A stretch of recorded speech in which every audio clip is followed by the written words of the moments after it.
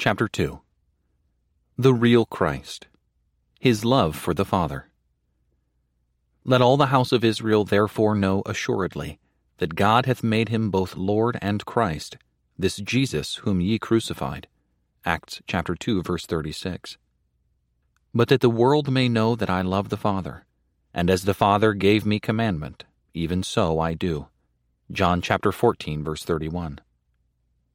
Our general subject in this chapter is the same as in the last. The real Christ, the Christ of God's own appointment and of actual historical fact, is distinguished from the Christ of man's dreams and fancies and imaginings. The Christ whose picture God himself has drawn in the Bible as distinguished from the Christ of Christian Science, Theosophy, Unitarianism, and other forms of fiction.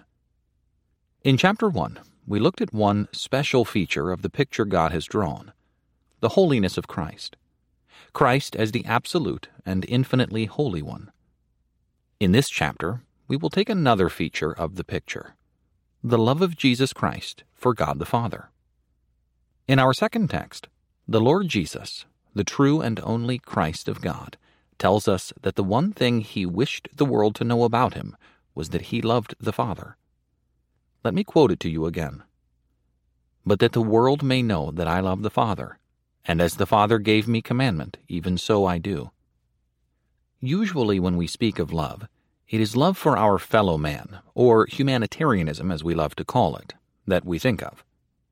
Modern thought is so exclusively occupied with man that it scarcely enters our minds that God should be the supreme object of our love, and that our obligation to love God is immeasurably greater than our obligation to love our fellow man.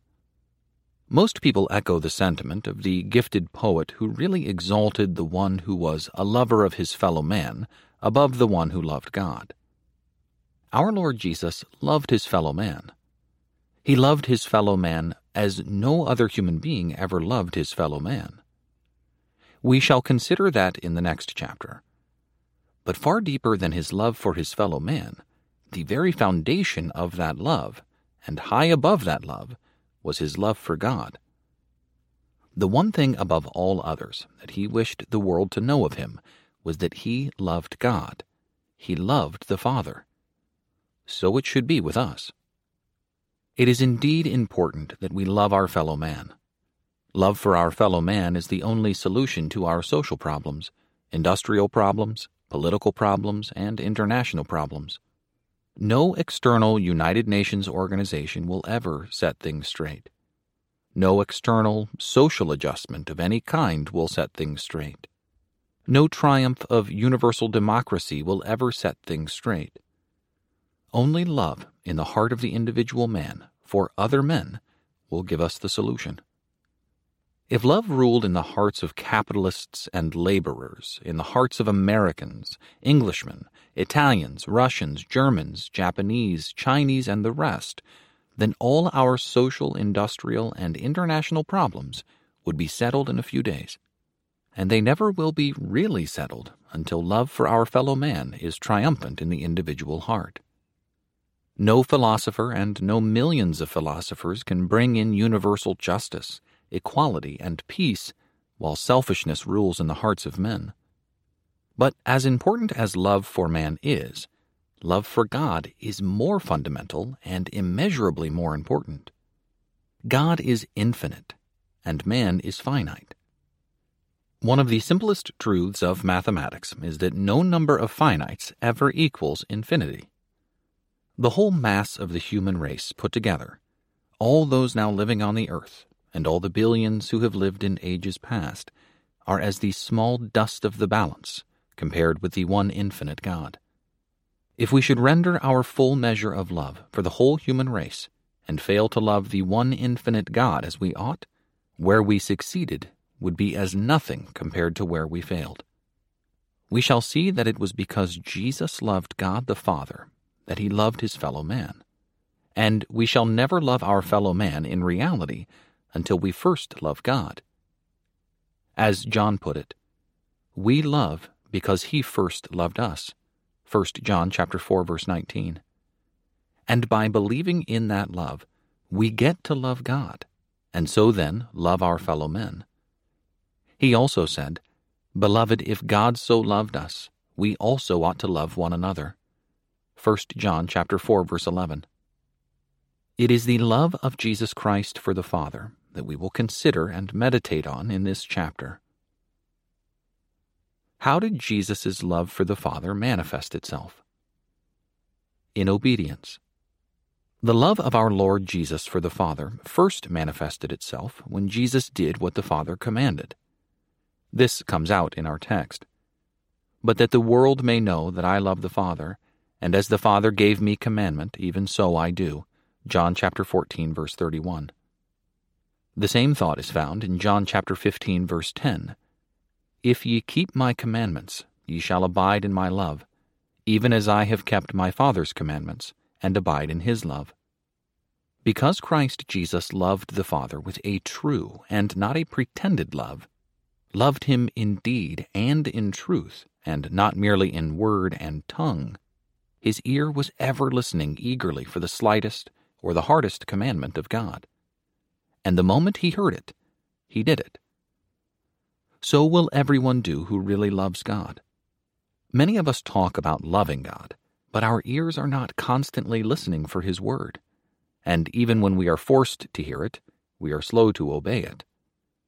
It was for the sole purpose, a glad and not reluctant purpose, of obeying God, of doing the Father's will, that Jesus turned his back on heaven's glory and came down to the shame and agony of earth.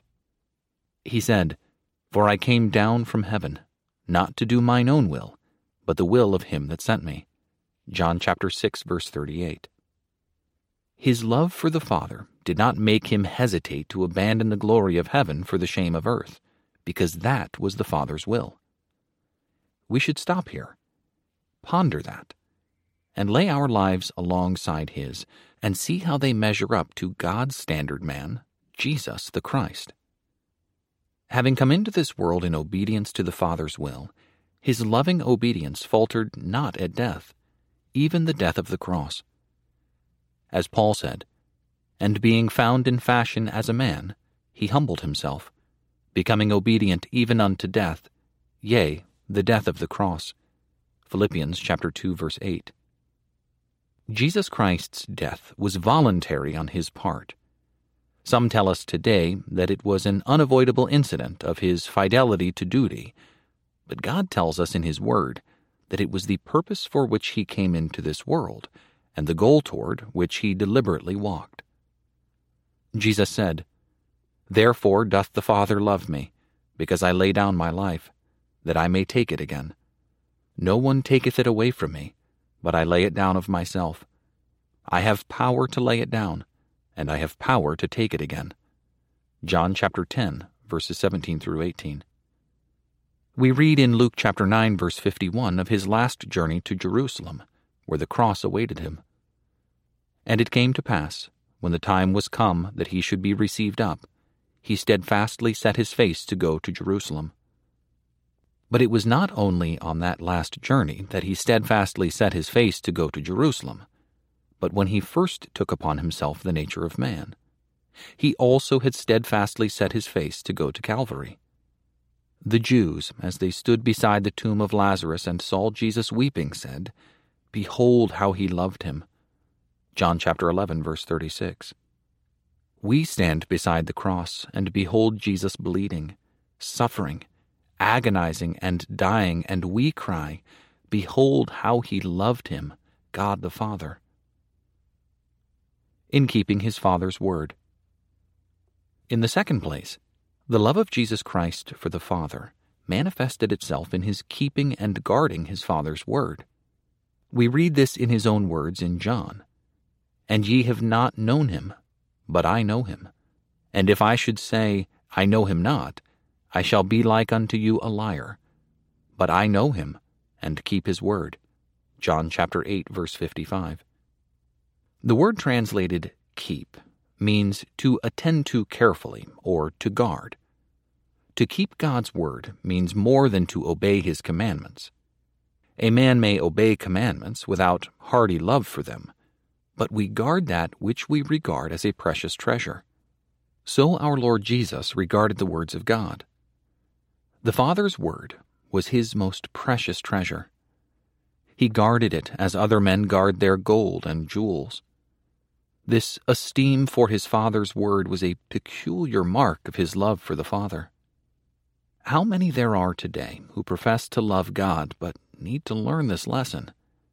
They do not jealously guard and tenaciously hold fast to God's word. They are quite willing to give up any part of it when the first slick talker, who claims to be an interpreter of the most recent scholarship, says, "It is not authentic and all scholars are agreed it must go." What is the fundamental difficulty with these men? A lack of a deep and genuine love for the Father, such as Christ Jesus had. If they had that love for the Father, they would keep God's word. They would hold on to God's word regardless of who was displeased.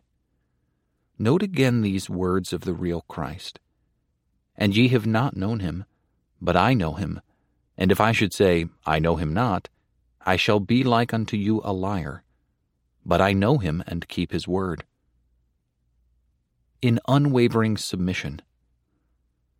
In the third place, the love of Jesus Christ for the Father was manifested in unwavering submission to the Father's will, even when it might require that from which his soul shrank in heartbreaking anguish. This comes out in our Lord's words, "And he went forward a little, and fell on his face, and prayed, saying, My Father, if it be possible, let this cup pass away from me. Nevertheless, not as I will, but as thou wilt." Again, a second time he went away and prayed, saying, My Father, if this cannot pass away, except I drink it, thy will be done. Matthew chapter 26, verses 39 and 42. No man who ever lived on this earth so recoiled from death as our Lord Jesus did, for no other man was as full of life as he was. He contemplated death with heartbreaking agony.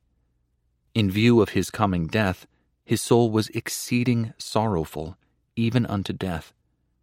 But though he thus recoiled from it, he faced it, and would face it gladly if it was the Father's will, and he knew that it was. Can we follow our Lord and Christ here? We must be ready to do so. For he has said, If any man would come after me, let him deny himself, and take up his cross and follow me. Matthew chapter 16, verse 24. In positive delight. The love of Jesus Christ for the Father also manifested itself in positive delight in doing the Father's will. This is disclosed in Psalm 40, verse 8. I delight to do thy will, O my God. Yea, thy law is within my heart. The will of the Father, in which the Christ delighted in this case, as the context clearly shows, was his own sacrificial death on the cross.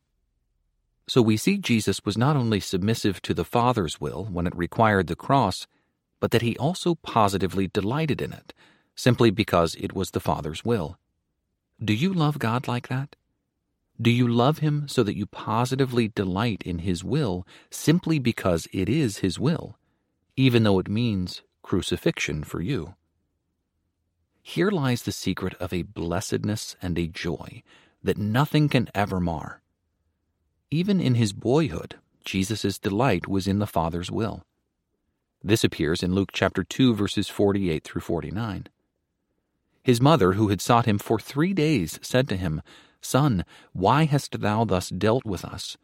Behold, thy father and I sought thee sorrowing. He replied, How is it that ye sought me? Wist ye not that I must be about my Father's business? The American Standard Version translates it as, Knew ye not that I must be in my Father's house? The literal translation would be, Knew ye not that I must be in the things of my Father? The meaning evidently is that even in his boyhood, Jesus realized that he must be occupied with the things of God, and that his delight was in the things of God, and in the will of God. During the entire course of his earthly life, doing his Father's will was his very meat and drink, his sustenance, his satisfaction, and his joy. We have a striking illustration of this in the 4th chapter of John. Jesus had come with his disciples to the well of Samaria at 6 o'clock in the evening. He was weary, thirsty, and hungry. His disciples had gone into Sychar to secure food for him. He was too tired to accompany them. As he sat there, tired and hungry, on the well, the woman of Samaria appeared, and Jesus Christ began to talk with her in order that he could give her the living water, that he might lead her to accept himself and thus receive the Holy Spirit. While he was deeply occupied in this work, the disciples returned and found him talking with the woman. The disciples said to him as they offered him food, "Rabbi, eat." But he said unto them, "I have meat to eat that ye know not." Then the disciples said one to another, "Hath any man brought him aught to eat?" And Jesus said to them, "My meat is to do the will of him that sent me, and to accomplish his work." John chapter 4, verses 31 through 34. He had forgotten his hunger and his weariness in the joy of doing the Father's will and accomplishing the Father's work. As we have said, doing his Father's will was his very meat and drink, his sustenance, his satisfaction, his joy. In pleasing the Father. Fifth, the love of Jesus Christ for the Father manifested itself in his always doing the things which were pleasing to the Father. Remember what he said, "He that sent me is with me. He hath not left me alone, for I do always the things that are pleasing to him." John chapter 8, verse 29. Jesus, the Christ of God, so loved the Father that he made it his objective to find out what pleased the Father and always did it. That is far more than obedience to explicit commandments. A son may do whatever a father bids him, but a more loyal and loving son will not wait to be bidden, but will study to find out what is pleasing to his Father and anticipate the expression of his will. To know what was pleasing to the Father was Jesus Christ's constant concern. To do these things that were pleasing to the Father was his unwavering practice. There is a lesson here we all need to learn, and not only learn but also keep in mind. Many of us think that if we do the things God specifically commands us to do and leave undone the things that God specifically commands us not to do, then we have done all that love for God requires of us. Oh, not at all. Love requires more than that. If we really have the love of God in our hearts, it requires us to make it our earnest and constant study to know what pleases God. It compels us, and when we know it, we will do it without waiting to be told. How it would simplify our lives, and how many of our perplexing problems it would solve, if we would only proceed on that principle. Shall I go to the theater? Shall I play cards? Shall I patronize the movies? Shall I smoke? Shall I do this, that, and the other thing?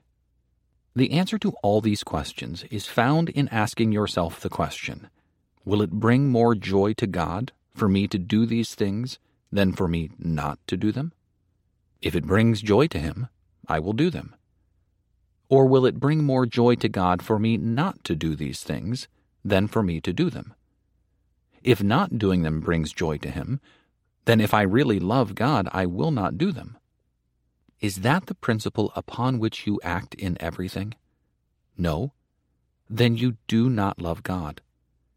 Learn from the Christ to love him today, and from this time on, make it the principle of your life to find out what would please him for you to do, and then do it every time.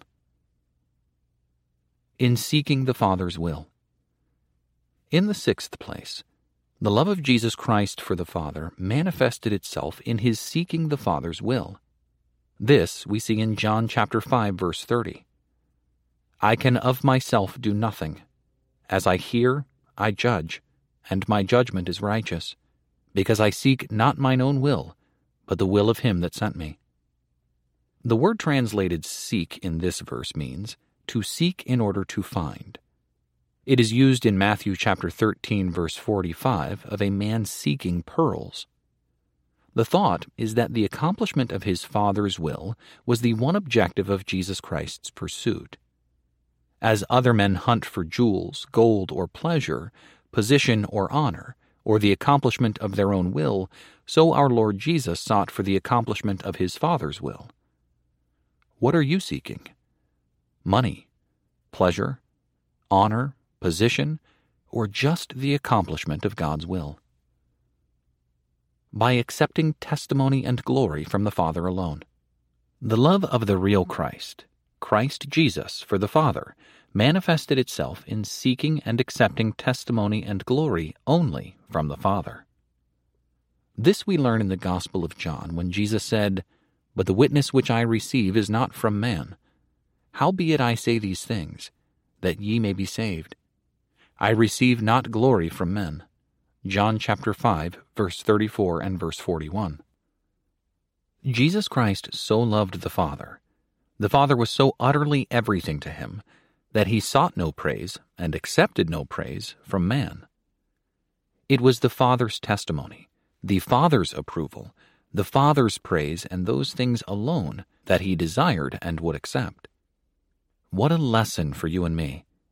How eagerly and persistently we seek a little admiration and praise from men. How gladly we accept it when it comes. How we treasure the fine things that are said about us in newspapers or books. Let's stop it. Let us so utterly love God that his approval is all we care for and all we will accept. By finishing the Father's work. In the 8th place, the love of Jesus Christ for the Father manifested itself in his finishing the work the Father gave him to do. You will see this by reading John chapter 17, verse 4. I have glorified thee on the earth. I have finished the work which thou gavest me to do. Jesus Christ loved the Father. Therefore, he had to bring to a completion the work the Father assigned to him. And when was that work completed? On the cross when he cried, "It is finished." John chapter 19, verse 30. Then, and not until then, was the work completed. Jesus recoiled from the cross in unutterable agony, but onward to the cross he marched, because there, and there alone, the work the Father had given him to do could be accomplished and completed. It was love for God the Father, before love for you and me, that brought our Lord Jesus to Calvary. We speak of God the Father loving men in Christ Jesus, which is true, but it is also true that Christ's sacrifice for men finds its final reason and original source in obedience to the will of the Father, who was the object of his supreme love. Has God given you some work to do? He has, to each one of us. And does the completion of that work, the perfect consummation of it, lead to some Gethsemane or Calvary? Very likely. Let's march then to our Calvary, never hesitating a moment, no matter how the heart recoils from the agony that awaits us there. In seeking only the glory of the Father. Finally, the love of Jesus Christ for the Father manifested itself in his seeking only the glory of the Father.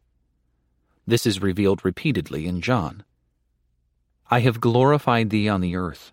John chapter 17, verse 4.